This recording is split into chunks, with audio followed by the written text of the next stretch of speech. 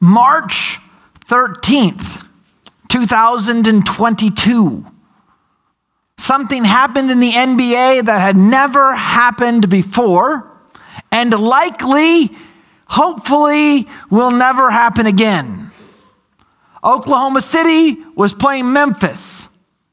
They spent, if you've ever seen basketball games, they spend like an hour and a half doing warm-ups, wearing different varieties of jerseys or street clothes, and they were out there doing their final warm-ups. They were all wearing their warm-up uniforms. They pulled their jerseys or their uniforms off to show their jerseys, and both teams were wearing white.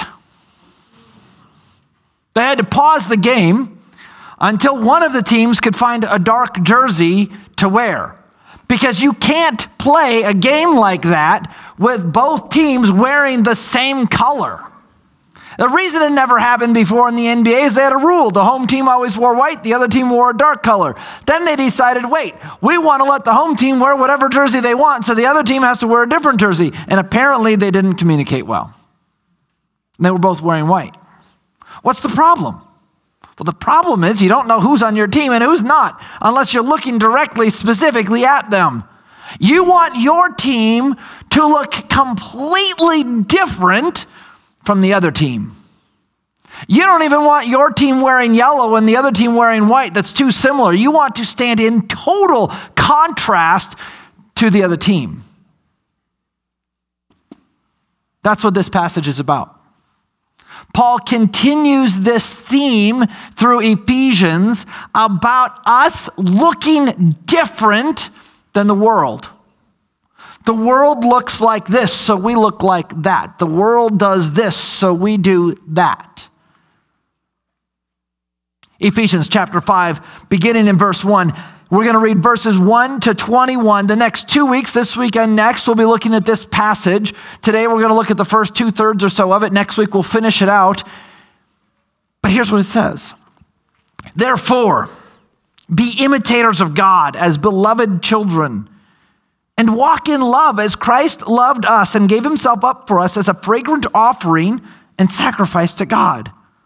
But sexual immorality and all impurity or covetousness must not even be named among you, as is proper among saints. Let there be no filthiness, nor foolish talk, nor crude joking, which are out of place. But instead, let there be thanksgiving. For you may be sure of this, that everyone who is sexually immoral or impure or who is covetous, that is an idolater, has no inheritance in the kingdom of Christ and God. Let no one deceive you with empty words, for because of these things the wrath of God comes upon the sons of disobedience. Therefore, do not become partners with them, for at one time you were darkness, but now you are light in the Lord. Walk as children of light. For the fruit of light is found in all that is good and right and true. And try to discern what is pleasing to the Lord. Take no part in the unfruitful works of darkness, but instead expose them. For it is shameful even to speak of the things that they do in secret, but when anything is exposed by the light, it becomes visible. For anything that becomes visible is light. Therefore it says, awake, O sleeper, and rise from the dead, and Christ will shine on you. Look carefully then how you walk, not as unwise, but as wise, making the best use of your time, because the days are evil. Therefore, do not be foolish, but understand what the will of the Lord is, and do not get drunk with wine, for that is debauchery, but be filled with the Spirit, addressing one another in psalms and hymns and spiritual songs, singing and making melody to the Lord with your heart, giving thanks always and for everything to God the Father in the name of the Lord Jesus Christ, submitting to one another out of reverence for Christ. That's a lot. So let's start back at the beginning and just start the process of walking through the passage to understand what Paul is saying. And he says, therefore. That is a word that is used a lot of times in this letter. Why? He starts chapter 5 with therefore. In chapter 4, verse 25, he says therefore. In chapter 4, verse 1, he says therefore. Why all of these therefores? Chapters 1, 2, and 3 are about our identity in Christ. And when we understand our identity, we can then therefore act in a certain way. See, it's written in this order on purpose. Paul doesn't say, hey, here's a lot of things that you can do, therefore you can have your identity in Christ. He says, here is your identity. If your faith is in Jesus, your identity is this. Therefore, look this way. Look what way? Look like Jesus. Therefore, and that's not just me guessing at this, therefore, be imitators of God. So what is the command? To imitate him. Be imitators of God as beloved children. It's interesting. You and I, as children of God, are supposed to imitate him in the same way our children would have imitated us. My kids say things the way that I say them. They do things the way that I do them. Josiah drinks his coffee the way that I drink my coffee, which is the only right way to drink coffee. Very little syrup, very little anything, just coffee. The fastest way to get caffeine in the body. No, it's not quite. But he does things like I do them. Why? Because he simply wants to look like me. Not always anymore. He's getting too old for this nonsense, right? But he copied me for most of the years of his life, not even knowing it. You see that in people. Their kids do things the way that they do them. Sometimes that's great. Sometimes it's not so great, right? Your kids see how you do things. They copy you. They imitate you. They let other people see what you would rather them not see. So if you don't have kids yet and you want to do really well as a parent, here's the key. Do it the same at home that you do when you're in public. That way your kids don't do in public what you only do at home. Because they will. People say things in a softer way when they're around pastors, and in a less soft way when they're not. And then their kids, whether they're around the pastor or not, they will say whatever you say at home, right? That's how it works. They imitate you. They say it the way you say it. They do it the way you do it. This is good. It can be bad because it shows our brokenness, but the imitating's good. That's what we are to do with Christ. We're to imitate God because we're his children. Not because we imitate him, we are his children. Not we do things so that our identity can be in Christ, but rather our identity is in Christ, therefore we do things. It's the same words, but the intent and the purpose is totally flipped around. As beloved children, be imitators of God and walk in love. It's a command. It is a present tense, active, imperative. Walk. What are you supposed to do? It is a command by your superior officer to do something. Walk this way.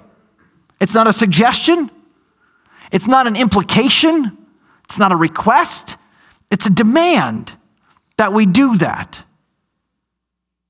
And it's active, meaning we're actually doing it. And it's present tense, which means it is happening now. But now is already past. So now it happens now. And now that's past. So it happens now. When does it stop?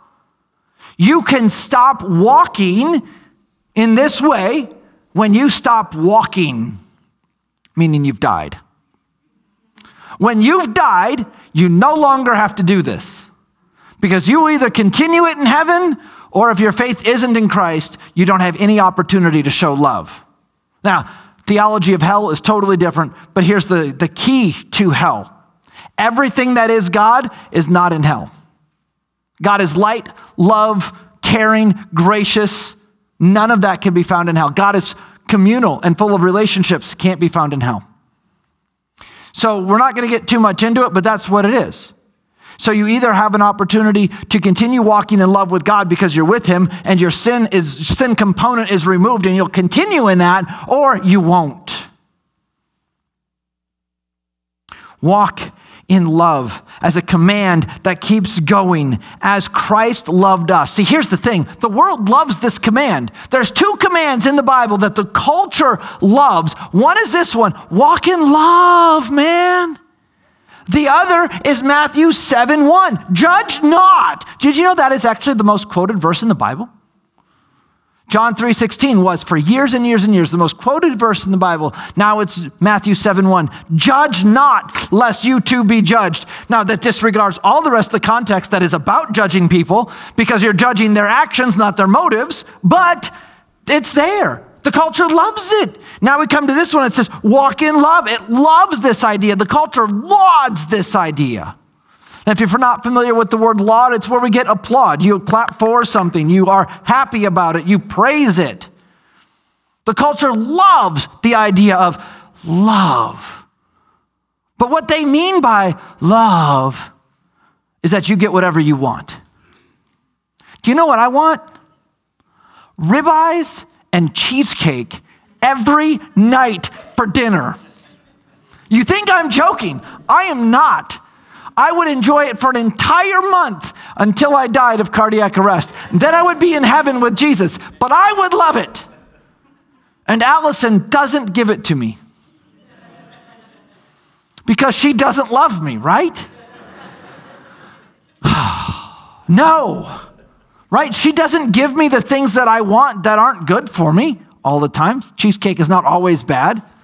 Actually, cheesecake is always good. You just shouldn't always have it. Anyway, that's a different thing. But she doesn't give it to me because she loves me, not because she doesn't love me. But our culture says if you love somebody, you're going to give them whatever they want because love is soft and it's kind and it just gives to the other person whatever they want because if you don't, then they look at you and say, you don't love me. What a stupid idea. Not getting what you want has nothing to do with whether you are loved. In fact, sometimes people want things, and because you love them, you can't give it to them. Like the cheesecake and ribeye, right? So then how do we love?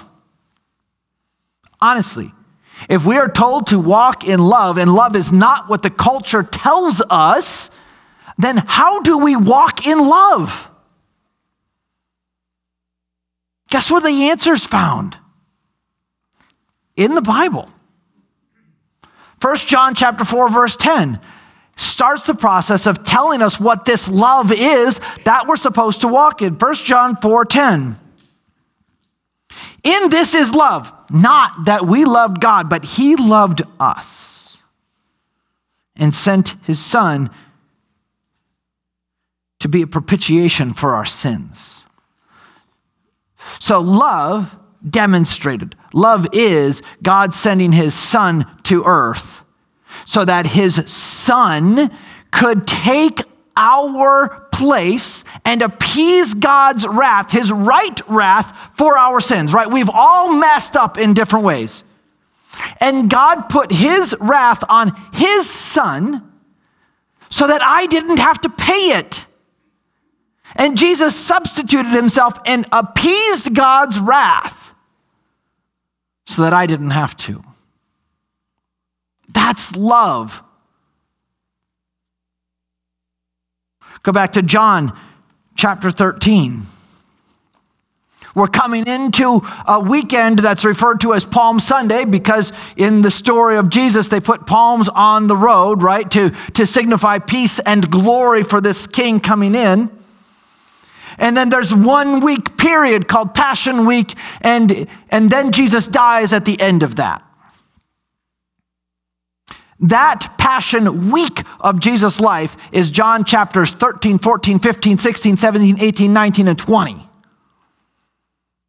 Almost half of the book is the last week of his life on earth. And here's what happens. He shows up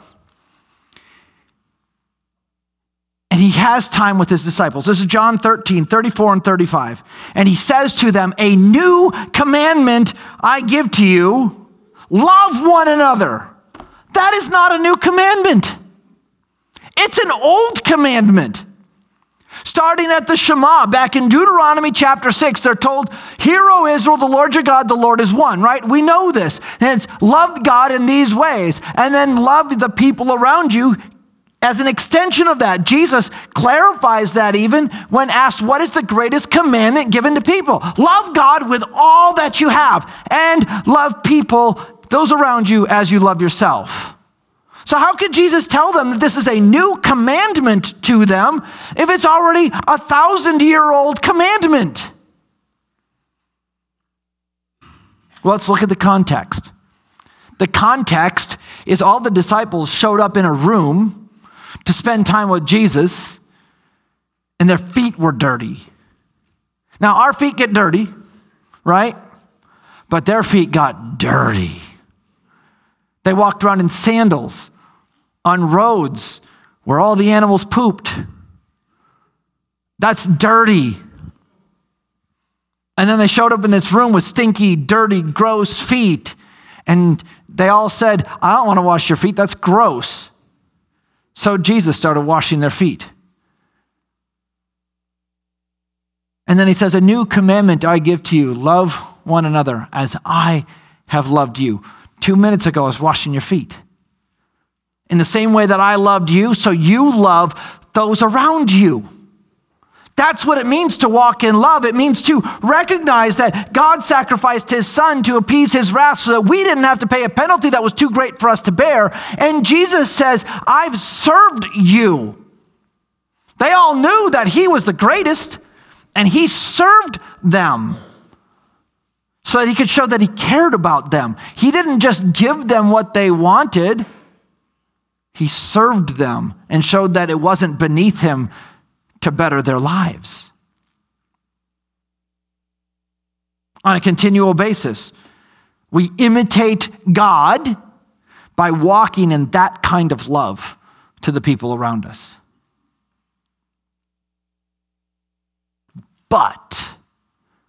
So verse 1 starts out with therefore, which is a connecting word, connecting it to the previous passage, and says, because of what's come already, here's the extension of thought. We now come to another connecting word called but, and it connects the previous passage in dissonance with what goes on forward. So the one is saying, because of this we continue. The other is saying, because of this there's a hard break. And now the connection is that it's not like this.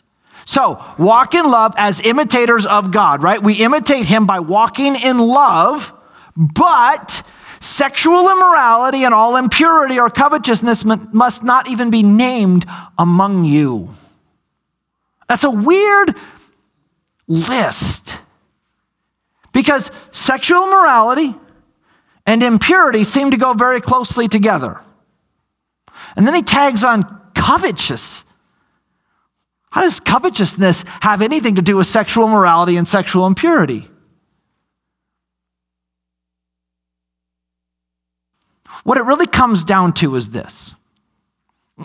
We pretty well know what these two are. These two are wanting some sexual fulfillment with somebody who's not your spouse. That's what those two are, right? What is covetousness?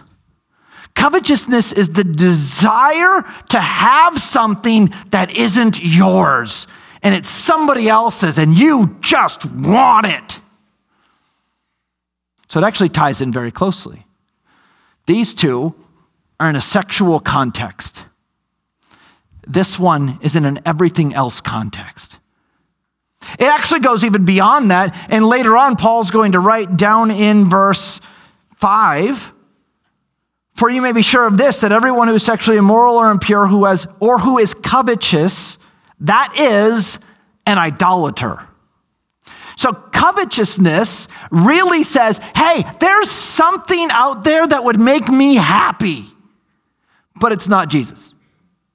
And if there's something out there that will make you happy and it's not the contentedness that you get from Christ, then you are saying that is more important than Jesus.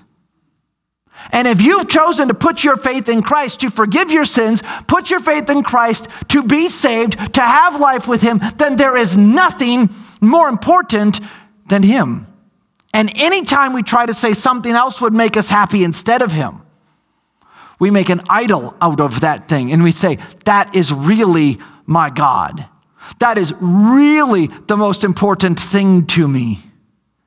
What can that be? Anything at all. Anything at all in the sense that it could be golf. It could be food, ribeyes and cheesecake. It could be my job. It could be friendships. It could be my ability to look pious and important and like I love Jesus to the people around me. It could be anything. Anything that I say, that is where I'm going to find fulfillment. That is where I'm going to find happiness. Makes me an idolater because I'm covetous of that thing. And he says, make no mistake, that shouldn't even be named among you. Well, that makes no sense at all. I've already named it like 6 times. Paul wrote it. He named it. How can he say it can't even be named among us? What that really means is this.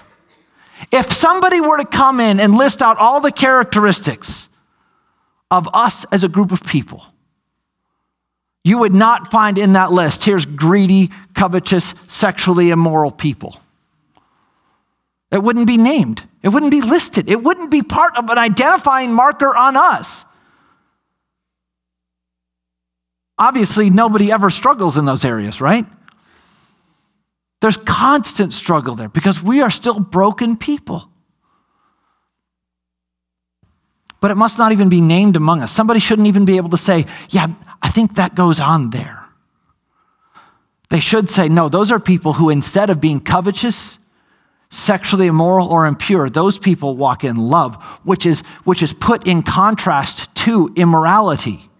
Our culture, again, tells us that sexual connectivity comes out of attraction, and out of this attraction leads to sexual connection, and out of sexual connection leads a deep relationship, and that is wrong. Attraction is fine and well and good, and that is supposed to lead us to a place where we have connected, deep relationships with our spouse. And that intimacy that you have then, and that love that you have for your spouse, that leads to sexual connection.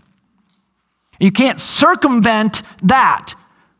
But our culture tells us that attraction leads to sexual connection.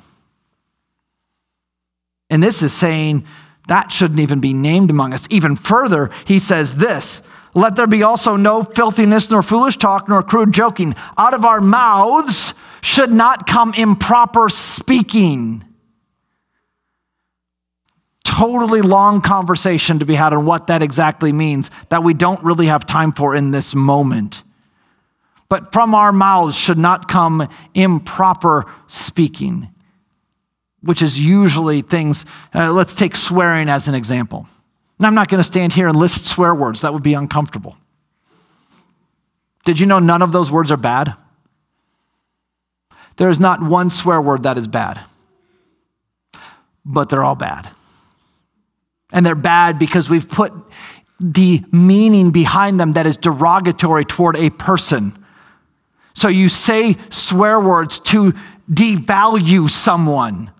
All of the words come from natural, normal use that then got used in a way to devalue somebody and therefore became swear words.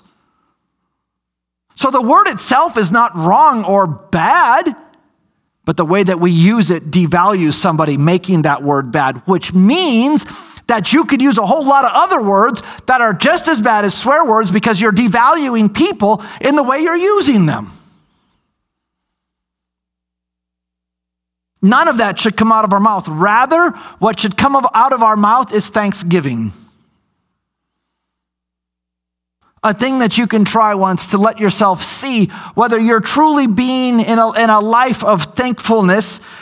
Once a week, pray with your family or by yourself or whatever, and only thank God for things. Nothing else. Don't ask him for anything. Don't tell him how your day is going. Thank him for anything that comes to mind. And at first it seems really awkward and weird and hard. And then you start realizing that you could be thankful for a whole lot of stuff. People, rooms, houses, buildings, heat, food, cars, animals, friends, family, even though sometimes they drive you nuts. But be thankful, because when we thank God for things, it decentralizes us. I can't be thankful for something unless I'm saying, oh, Brock, I'm so thankful that you're Brock, right? I'm not thanking myself. That's just weird. But when we thank God for things, it decentralizes us. We're thanking him for something that he's done, possibly for us, possibly for other people, but the thanks is still to him as the central feature. Instead, let there be thanksgiving, he says.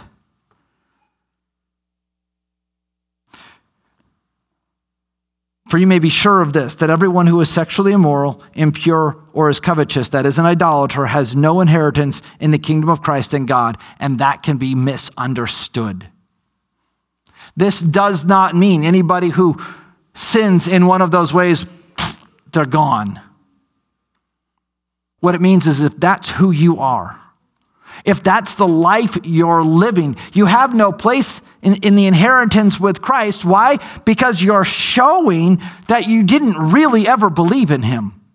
Because if you really found your identity in Christ, what would you do? You would be an imitator of God in verse 1. Because our identity is there, we imitate him, and in imitating him, we walk in love, which is in contrast to the immorality, the impurity, and the covetousness.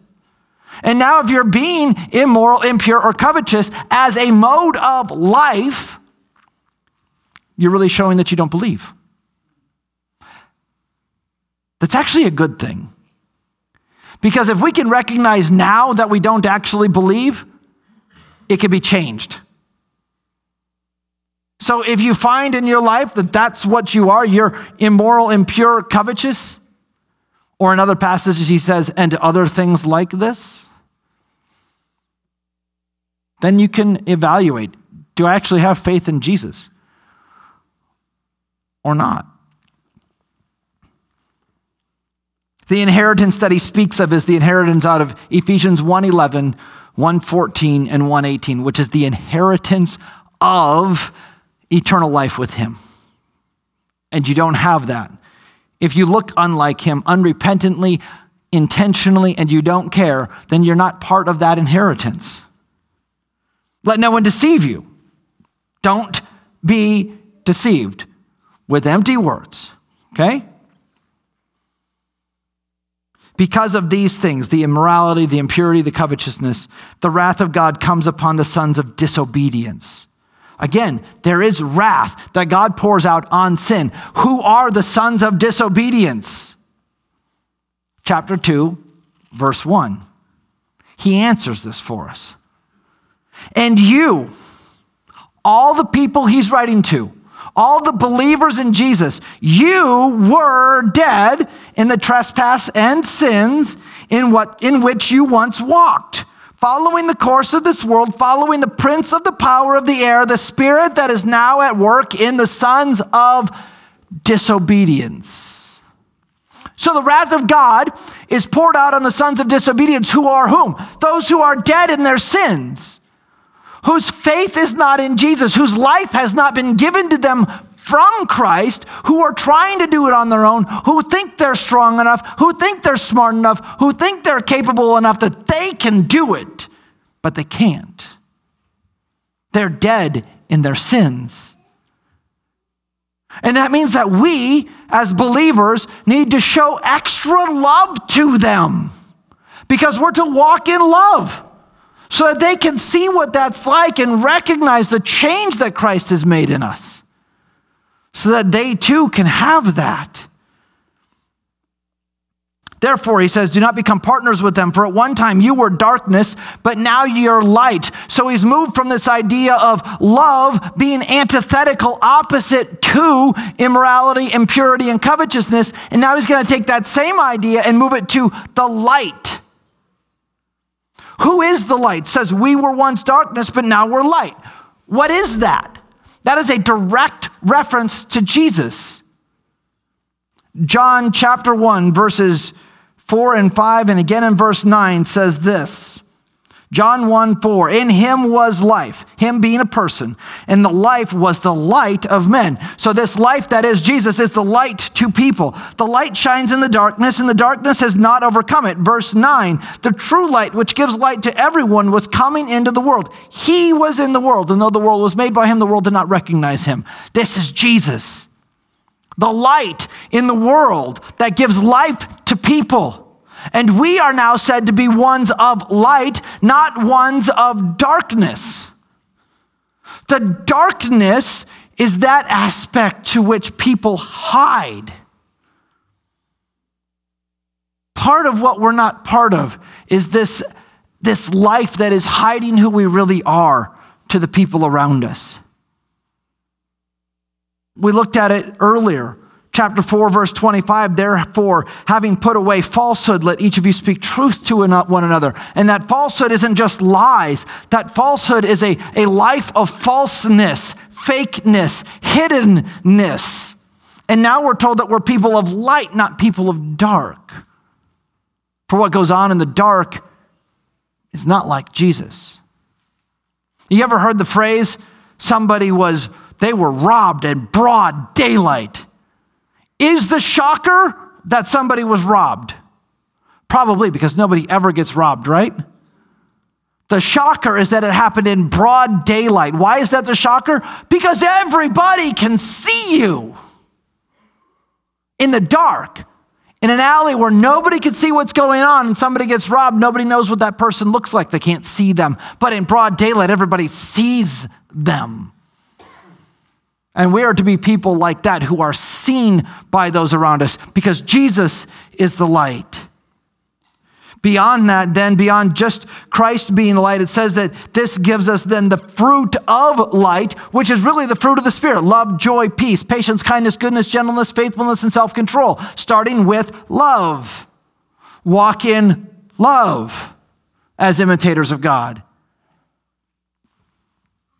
Matthew chapter 5.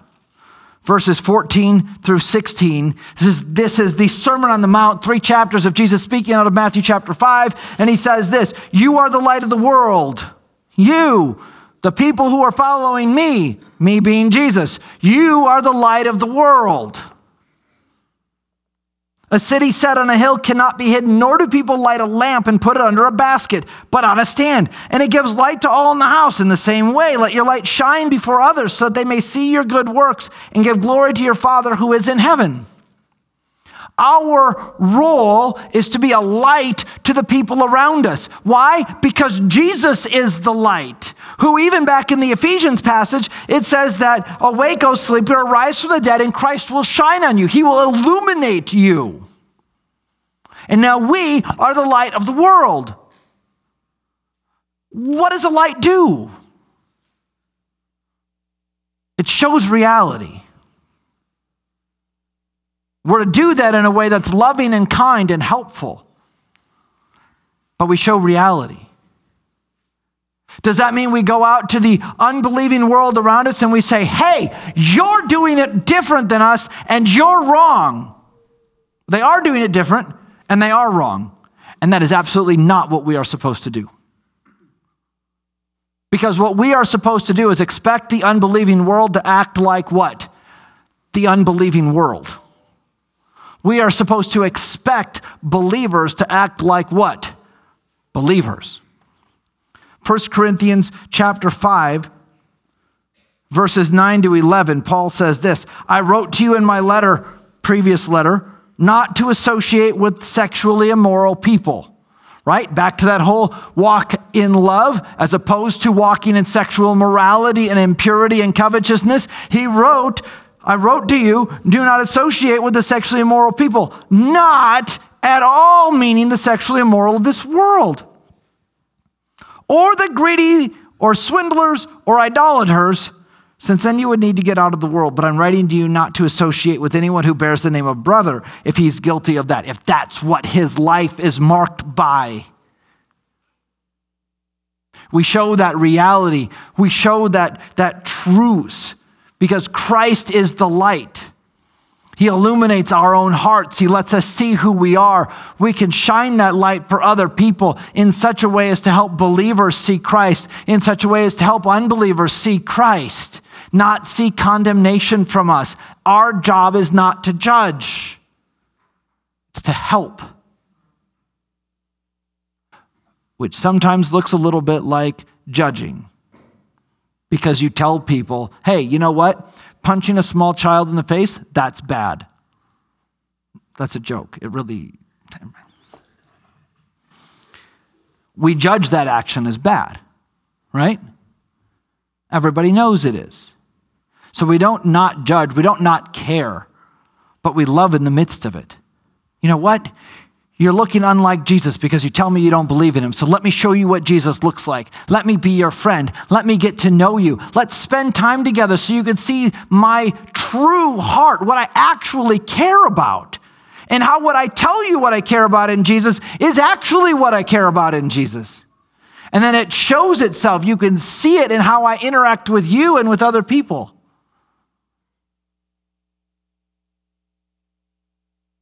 Because we're to imitate God. And we imitate him because our identity is found in Christ. And our identity is found in Christ when we put our hope and our faith and our trust in him. And then we walk in love, as opposed to walking in immorality and impurity and covetousness. We walk in the light, as opposed to walking in the dark, where we hide what we're doing, where we don't want others to see us, when we do things that we know we're going to sin, but when we live in such a way as we know that we're wrong and we just don't want anyone to know, so they just think highly of us. Really what that is covetousness. We're wanting them to see us as good, so we're trying to grab hold of that, and that is not a mark of a believer. That is the mark of someone who does not and has not been transformed by Jesus.